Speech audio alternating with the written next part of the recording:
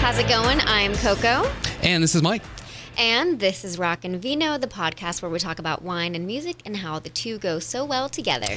You can find past shows all over the web. You can find them on Spotify, the Google Play Store, Apple Podcasts, rockinvino.com. Check out the social media links, Facebook and Twitter at Rockin' Vino. Like and subscribe. You can get new episodes delivered every week. And as you mentioned, always kind of trying to fuse the music world and the wine world. And I think we have a guy this week who really, has done both really well. And so it'll be fun to dive into the world of Bruce Cohn, who's joining us now. Hey, Bruce, how's it going? Very well. Thank you for having me on. I appreciate it. And I don't know if I infused it or confused it, but I did both, yes. Now, let's start off with what you're doing right now. The new wine project is Trestle Glen, correct? Trestle Glen Vineyards. It's a part of the property that was once B.R. Cohn Olive Hill Vineyards. It's the portion that I live on, where my home is behind B.R. Cohn Winery. I have 21 acres in the back that I retained after I sold B.R. Cohn in 2015. And the vineyards there are Cabernet and Zinfandel, and they went into the B.R. Cohn wines since they were planted in 2005 and in the late 90s. So they're proven vineyards. If you drank B.R. Cohn Olive Hill Cab or B.R. Cohn Olive Hill Zin, you drank the wine from Trestle Glen.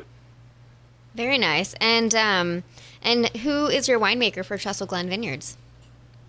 Well, it's my winemaker from B.R. Cohn. When I sold the winery, they didn't continue with my winemaker, Tom Montgomery. Tom was my winemaker for 14 years, the last 14 years before I sold, and he's continuing to make these wines in the same style that we did, with the B.R. Cohn Olive Hill Estate Cabs. Nice. And they're going to be very, very good. And when will those wines be released? Well, the first release will be this year, 17, been aging in French oak since we made it. And it will be about, September when it will be shipped to, we have so far, this is a small, very high-end, small lot production. And I was making 85,000 cases of wine at B.R. Cohn, and this is going to be about 600 cases. So there's a big difference. Mm-hmm. But it gives Tom a real chance to really show his expertise and bring the best out of these vineyards and not blend them together with the other grapes and so forth. This is going to be a total small estate offering. We have 280 customers so far for the 600 cases, and we're, you can call in to Trestle Glen Vineyards or go online to TrestleGlenVineyards.com and sign up. It's very allocated, and once it's gone, it's gone. So there isn't that much, and it's real good. Now, you mentioned you work with the winemaker going back, I think you said 14 years. What's kind of your collaboration when you're creating new wines? Do you tell him what you're looking for and kind of let him do his magic, or how do you guys work together on that? Well, the vineyard really dictates the wine. The winemaker guides it and makes it as good as he can make that example of what that vineyard produces. And that's the way we've always made, B.R. Cohn wines was we had great vineyards, and that's what made the great wines. So the winemaker, I've had some of the best winemakers in the country, from Helen Turley to Mary Edwards and Steve McCrosty, and over my 45 years, in the wine business. But Tom was the longest tenure with me and knew the vineyards, knows Trestle Glen inside and out. Since I planted it, he was there. And, if anybody can make great wine from these vineyards, it'll be him, for sure. He's a Fresno graduate. He's teaching at Fresno State right now. winemaking, and he's never got the radar on him like Helen Turley or Mary Edwards. He doesn't have his own winery, but he's as competent as anyone in the business. Nice. And so let's talk a little bit about kind of how you got to where you are today. So I'm trying to figure that out. Now, did I read this correctly online that you actually grew up in Sonoma County? Or partially grew up in Sonoma County? I moved, my folks moved us from Chicago in 1956 to Forestville, California. Oh, wow. That was a big change. Yeah. Yeah. From Chicago to Forestville. Mm-hmm. Yeah. And it's not much bigger now than it was then, but in 1956, it was very small. And of all things, we went from Chicago city folks to starting the first grade A goat dairy in Northern California in 1957. Oh, wow. And I spent my childhood milking goats and making feta goat's cheese for people to buy. Delicious. Wow. And, yeah. No one knew what it was then, though. Yeah. They were missing out back in the day. But yeah, I milked 115 goats twice a day by hand, 7 days a week when I was 10. Wow. For my childhood, yeah. So that was real work. Yeah. Making wine's is a little easier than milking goats. Dairy people should get a lot more credit than they do. And so growing up in Sonoma County, how did you, I guess, get involved with getting into music? Just bad luck. It was just, I was at the wrong place at the wrong time. No, I basically worked with my brother to start with. Marty, my younger brother, was the one that was really destined to be in the music business and entrenched in wanting to be a producer, record producer and recording engineer. And I was not really that motivated to do that. I was more of an outdoors person and, fishing and hunting and riding motorcycle, dirt bikes and so forth. And my brother was always in the house playing with tape recorders and listening to records. And he kind of drafted me into helping him back in the 60s. And we both worked at Channel 20 in San Francisco. We got degrees in radio and television from CSM, College of San Mateo. They had an on-the-air radio and TV station, and we got degrees there. And he went to work at Channel 20. I went to Colorado to buy a cattle ranch with my dad, which we didn't do. And he called me and said there was a job opening at Channel 20, and I'd have to go get a radio telephone FCC license to get the job. But if I wanted it, there was only 27 jobs in San Francisco at that time for that kind of a job. And only so 20? I jumped on it. Wow. Yeah, I jumped on it, went to Chicago and went to school for 6 months and learned how to take the FCC test, which only 13% of the people passed. And I got brainwashed into taking this extremely difficult test. It's probably something I don't know how I passed it, but I did. And went to work at Channel 20. From there, my brother went on to be house engineer at Pacific Recording in San Mateo, where the Grateful Dead and Santana and Metallica, all these bands were rehearsing and recording down in San Mateo. And he was the house engineer, and I used to go visit him there. I worked the swing shift at Channel 20, 4 to midnight. And during the day, I'd go down and hang out and, see him record these bands and do all this work. And one thing led to another, and we started a rehearsal hall in San Francisco in 1968 on 3rd and Howard Street, which is now Moscone Center. But in those days, it was a derelict warehouse. It was being condemned, and we made it into a rehearsal hall for the Grateful Dead and It's a Beautiful Day and C-Train and all these local bands to come in and rehearse. Sly Stone, all those people came in, and we had a big room where they could set up their stage gear and rehearse. There was no place in San Francisco to do that at the time. And so that's how I started to meet all these artists through that in the recording studio. And I kind of just started managing a band called Ace when I was 19.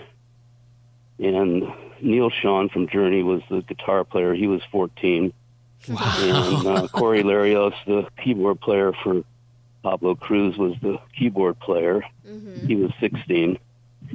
I was the old guy. I was 19. And Stevie Nicks came in and auditioned for vocals. Dang. During that time. She was from Palo Alto, and so was Neil. And this all culminated in 1968. And Santana had their first big record. And Greg Raleigh, the keyboard player from Santana, was from Palo Alto as well. And he met Neil at a music store in Palo Alto and saw him burning on the guitar at 13 and just was keeping his eye on him. And then while we were rehearsing this band Ace, of course, nobody wrote any songs, so we were a little behind in that way, but they were all great players. And Greg offered him to join Santana after their first 2 million selling record. And Neil came into rehearsal one day and said, "Hey, I got an offer to join Santana." I said, "Really?" I said, "Who made you the offer?" Because I didn't believe him. He said, "Greg Raleigh." Well, I knew Greg. And I said, "Well, that's a real offer." He said, "What did he offer you?" He said, "We just want to come in as an equal partner." I said, "Goodbye." And that's when Neil joined Santana. And we all split up, and Neil went his way, and Stevie went her way, and Corey went his way, and I went my way. And one day I was at the studio with my brother in San Mateo, and these two guys came in, looked like bikers, and said they had a band from San Jose. And Skip Spence brought them in. He was the drummer for a group called Moby Grape. And Moby Grape, people don't know that well, but they were probably the defining sound for California music back in the day, where the Eagles and Jackson Browne and all those people, I think, listened to Moby Grape. And Skip brought them in. And one guy was 300 pounds, and the other guy had hair down to his waist, and they had old greasy Levi's and vests on. We thought they looked like bikers, but they didn't have any motorcycles. And my brother told them to come back the next day with the rest of the band, and we'd audition them. And they came back with the bass player and the drummer and the other guitar player, and they set up in the studio, and they started playing their songs. And Marty and I looked at each other, my brother, and said, "These guys have got something special." We could hear it, you know. Mm-hmm. Creedence Clearwater was big at that time, and they kind of had that feeling of, you know, Creedence, but they had vocal harmonies, 3-part harmonies, even at that stage in their career, and that really turned out to be something great. Mm-hmm. And we thought that set them apart. And my brother recorded a demo. We sent it to Warner Brothers, and a year later, they had a record deal. Wow. And I quit the job at the TV station and went to work. Nice. And that's how it started. Now, you're 19 years... That was 50 years ago. Wow. Now, you're 19 years old, managing your first band. At that time, did you know it was something that you wanted to do, or was it just sort of figuring it out as you went along? Well, yeah, it was something I wanted to do, but I was really still working at the TV station while I was doing it, so it was kind of like a part-time thing at that point. And when I got the deal, I had to get serious, because they needed all my help. And I quit my job and took a flyer, and we ended up on food stamps and brown rice and making $200 a night and splitting it 6 ways for years until we finally got the hit "Listen to the Music." Very cool. It was not easy, but we did it. How have you seen, you mentioned that was 50 years ago how have you seen sort of the San Francisco scene change over that time? Is it different than it was then? The Bay Area bands, I mean, the Bay Area was one of the best music scenes ever, anywhere. From the 60s on up to today, it's still producing great music. But, in those days, I lived in the heyday. Yeah. Oh, yeah. 70s, it was so just lucky. so many great bands, great music, great songs, great artists. I was blessed to be able to be part of that. The two worlds of kind of your farming side and your music side have kind of intertwined back and forth. Well, see, my mom and dad were both musicians. That's the other thing I need to tell you. That'll do it. And my aunt and uncle played cellist and violin for the Chicago Symphony for years. Wow. And my dad was a tenor. He was Juilliard school trained in New York. He was a tenor. He sang Italian arias. And my mom, professionally in Chicago, my mom was a backup singer for Frank Sinatra when he played the clubs. That's amazing. And that's how they met in Chicago. And so I was raised around serious music. My brother was too.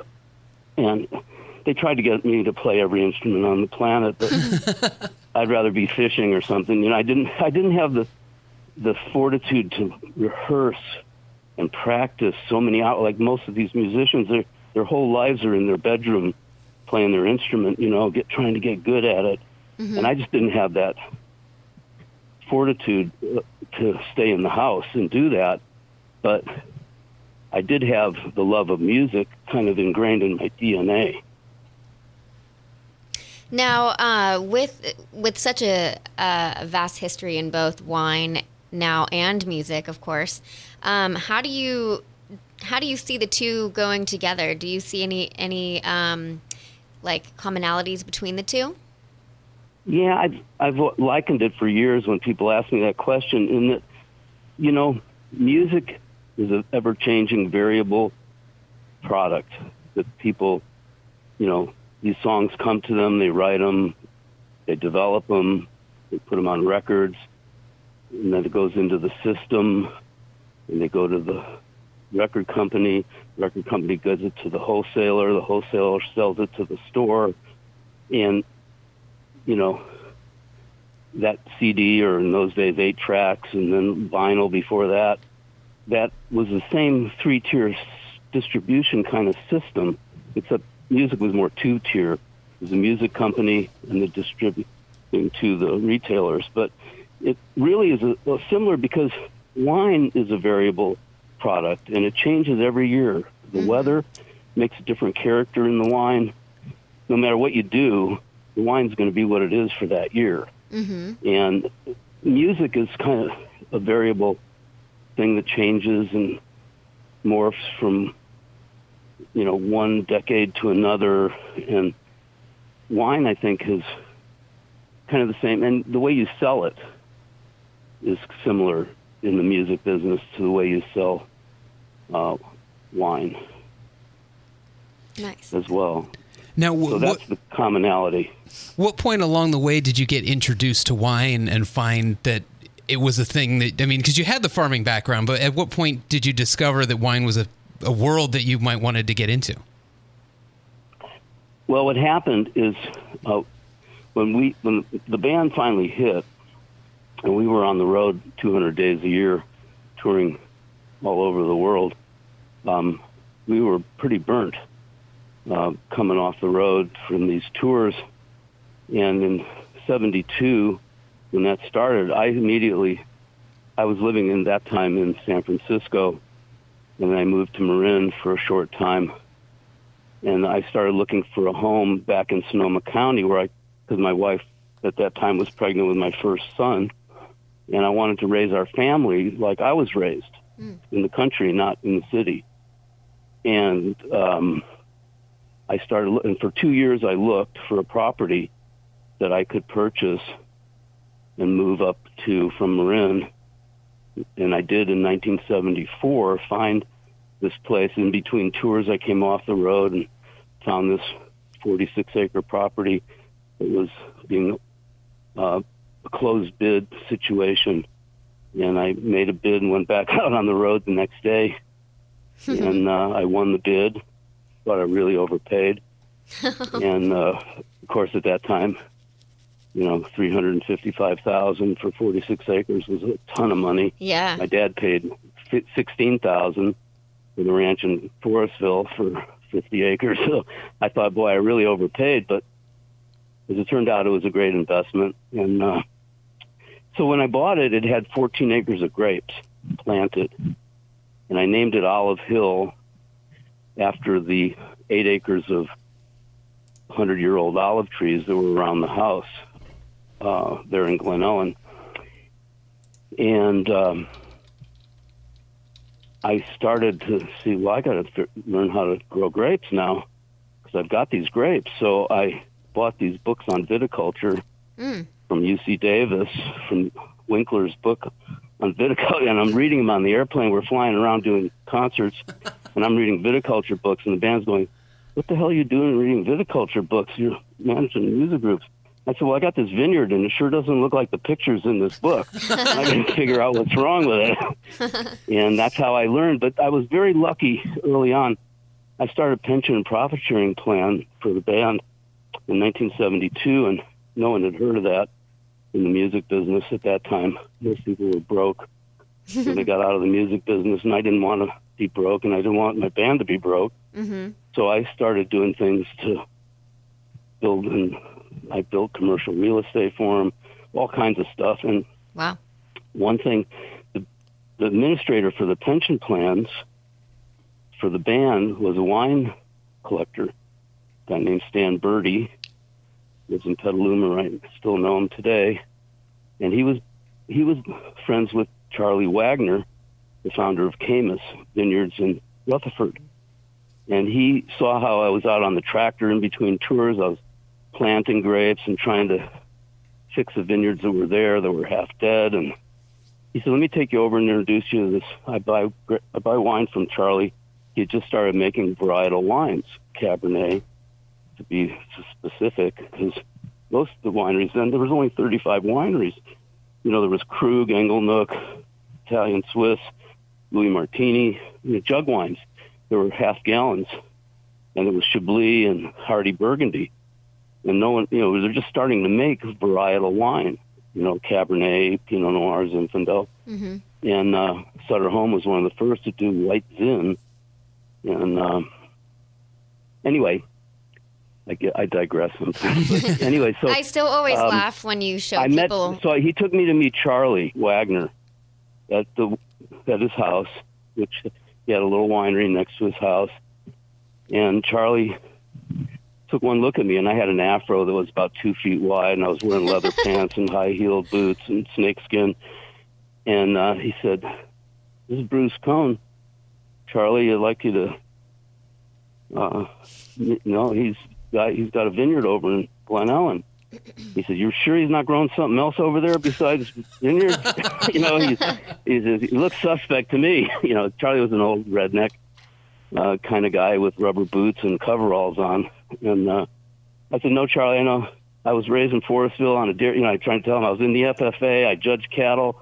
I did all this stuff in agriculture, but I don't know anything about grapes. And he said, "Well, if you're a friend of Stan's, I'll help you out." He mentored me for 4 years. Wow. Taught me everything about clones, rootstocks, grafting, planting. Drip system was brand new then. Everyone had dry farm grapes. So I learned how to put in a drip system to get my vines growing. And Charlie said, in 78, he said, "Bring me some grapes, Bruce." He said, "You're selling all your grapes to Sebastiani and all these guys, Kenwood Winery. They're throwing it in with all their Central Valley stuff, and you have no idea what quality your grapes are." And I said, "Well, I think they're pretty good, but they pay me good money for them." He says, "Well, bring me some and let me make some wine." So I brought him 3 tons of cab on an old 46 Dodge truck. Barely got I took it over the Trinity Road, over the Rutherford grade, the Trinity grade, Oakville grade, and almost blew up the truck doing it. I got there at 10 o'clock at night, and Charlie was mad because he wanted to be in bed. He got up at 5. And I unloaded the grapes and went home. He told me to go around the other way because my brakes were on fire from coming down the grade. Oh. So I went home, and he called me 6 months later. He said, get over here and try this wine I made. So I came over, and I really didn't know anything about wine. I was drinking Cuervo and Dos Equis with the band, and who was going to get the worm in the bottom of the bottle. And really, high-end wines were not in my forte at that time. But he said, Charlie's tasting room was an old door on top of a barrel with a knob still in the door. And he put his Caymus cab on the table on the door and said, here, try this. He tried my wine. He said, here's your, I took him Pinot Noir I had at the time, which was a bad variety for my microclimate. But he said, I said, well, that tastes pretty good. I didn't know. I was just faking it. And he said, that's okay. But he says, try this Cabernet of yours. So I pick up the glass and I go, oh, that's really good. Like I knew, And he says, that's not good, Bruce. He says, that's the best cab I've ever had from Sonoma. He says, you're missing the boat. He says, I want you to go home, call August Sebastiani, tell him you want a vineyard-designated wine, you want to keep your grapes separate, and you want Olive Hill on the label. Mm. So I called August the next morning, 6 a.m. August was at his desk. I said, August, I need a vineyard-designated wine. He said, Bruce, he says, I don't even have a tank small enough to put your grapes in. He was doing 6 million cases of wine a year at that time, August. He was laughing at me. He was saying, we don't do vineyard designation here. And that was the end of the conversation. Click. That was a long conversation with August. And so I went to other wineries and started selling them grapes because he wouldn't do it. So I sold to Ravenswood, Gunlock Bunchu, Kenwood, and they did the vineyard designation of my Olive Hill vineyard, and they all started winning gold medals. Wow. With my wine. And this is going on for 10 years while I'm on the road with the band. These guys are winning all these gold medals with Olive Hill Cab. So in 1984, I had signed this band Night Ranger, and they hit, and we had a big career with them. And at that point, I figured, well, if I ever had a chance to start a winery, this would be it, because this is a second chance for me with income to do it. I didn't know how much money it took, really. It was a lot more than I had, but I decided to start the winery, it was going to be Olive Hill Winery in 1984. So from 74 to 84, I sold grapes. And then in 84,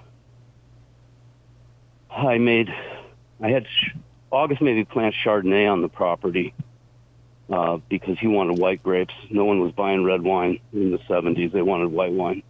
So I had to plant Chardonnay, which was not good in my microclimate. My microclimate was only good for Cab because it's so hot. And it ripened too fast. You need to be out in the West County for Chard to get really good Chard, or cooler climate than the microclimate right in Glen Ellen, because it's about 7 degrees warmer there than the rest of Sonoma Valley. So the Chard you could take the paint off your car with if you spilled it on it. And it was so acidic. But I bottled 25,000 bottles of Chard with Olive Hill on the label, and the guy in Temecula sued me for the name. He had an Olive Hill nursery. He didn't sue me. He notified me that he would sue me if I used the name. A sternly worded letter. Yeah, because he was also putting out a wine from his nursery called Olive Hill Nursery under the same label. Mm. So my attorney said, well, first one in the market wins. So he got in the market before I did with an 83. I had an 84 Chard. He had an 83 Riesling or something. And he got in the market first, and he won the name. So I had to hand-soak 25,000 bottles of Chard and take the labels off and come up with a new name. So that's how I started. And I couldn't come up with another name. I just didn't like anything. We were trying Olive Mountain, Olive Valley, something, any derivative. So finally, my label guy, Chuck House, who's now famous for Frog's Leap labels and the Smithsonian, and my label was very distinctive with the olive branch. And Chuck said, well, why don't you just use your name? And I said, well, who the hell's going to buy Cone wine? And I'll sell it in the Catskills in New York, and Miami is the only place it will sell. It's not, Mondavi. You have to have an I on the end of your name to sell wine. He said, no, you don't. He said, try it. So I said, well, okay, put Bruce Cone on the label, I guess. I said, I don't really like it, but I don't know what else to do. I got to get this wine out. So he sent me a note saying, Bruce Cone doesn't fit on the label. It's too long. He said, what's your initials? I said, well, BR. He said, how about BR Cone? I said, great. And that's how we got the name. It all works out. Very nice. And it worked. It worked, yeah. We're in 46 states and selling a lot of wine. Mm-hmm. So cool. I was wrong. And, which I've been several times. But it was a great start. And then, I got lucky and met Helen Turley through Gulnak Bundschuh Winery. She was a cellar rat there, and she wanted to make wine. It was her first winemaking job. I think she made a little wine at Stonegate before that, and she said she'd come over and make my wine. So I said, go have it. Help yourself. Well, I didn't know she turned out to be one of the number one winemakers in the country. Paid her $25,000 a year. And she made 84 Olive Hill Cab, 85, 86, and 87. We got 94, 94, 93, and 94. Wow. And no one in Sonoma had ever had 90s ratings for their cabs until I put those out. And that put us on the map. And then at some point later, you sort of had the opportunity to kind of come full circle and bring your worlds together, kind of bringing in some of these bands that you were managing to play at the winery. Was it cool to have those two worlds kind of collide and with the music and the wine? Well, I did it on purpose. Basically, we got involved, and the drummer got involved with the veterans back in the mid-'80s when I was starting the winery. And he read this book about how bad the vets had it coming out of Vietnam, and no one was taking care of them. They were living on the street. And we took up the cause and started doing benefits for the veterans. And then we did golf tournaments, too, down in L.A. to raise money for all kinds of charities, but mostly the vets. And we did some for United Way and different things. And from that, I told Keith, he passed away, and I told him I would take that torch and keep it going. And I started the concerts in 1986.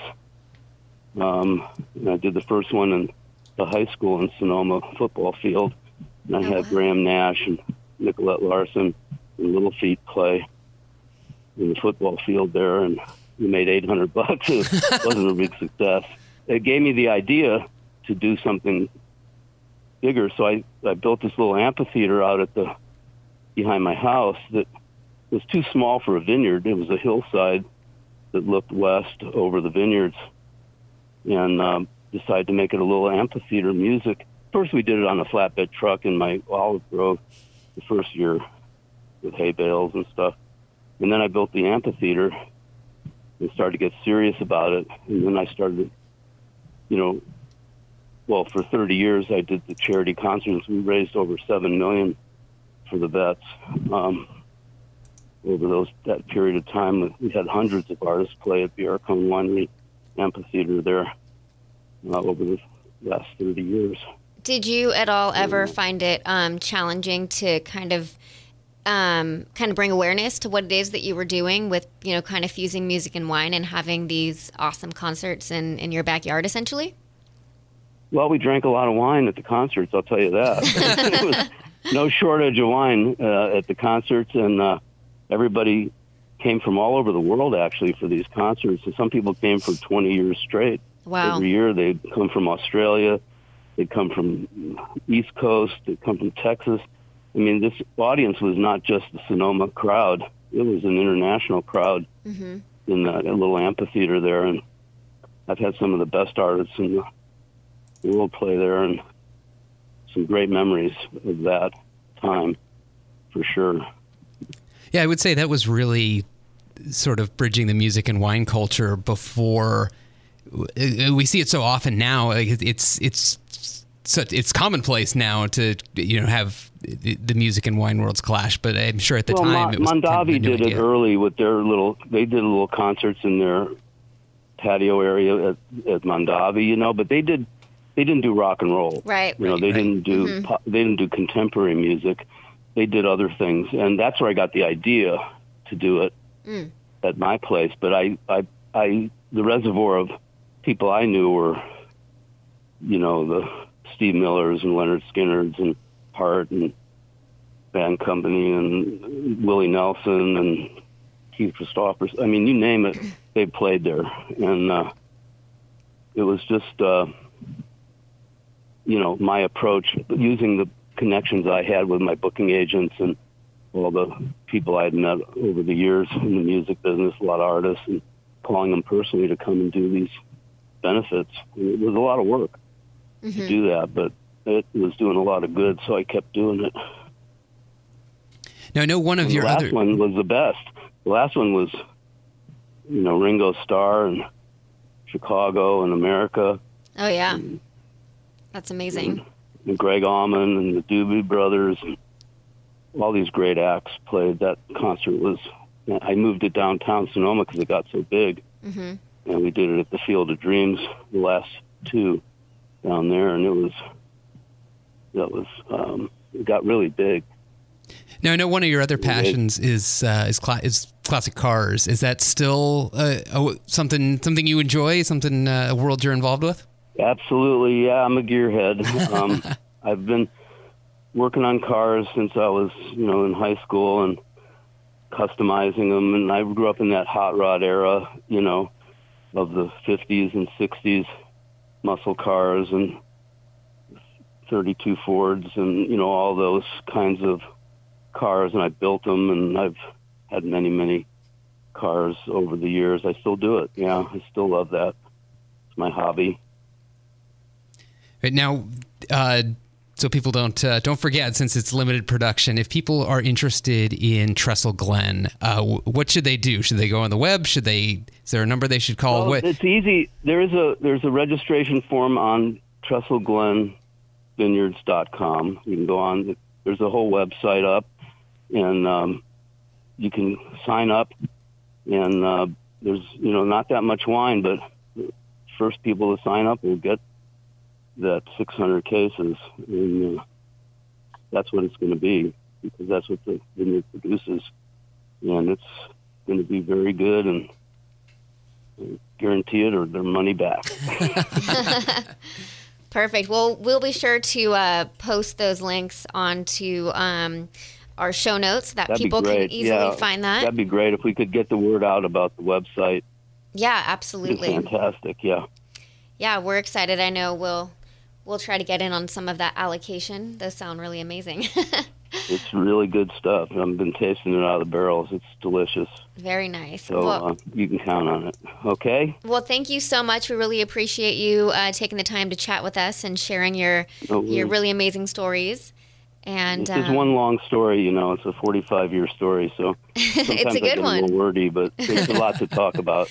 Definitely. Well, we definitely enjoyed it. So thank you so much. Well, thank you. Thank you for calling in.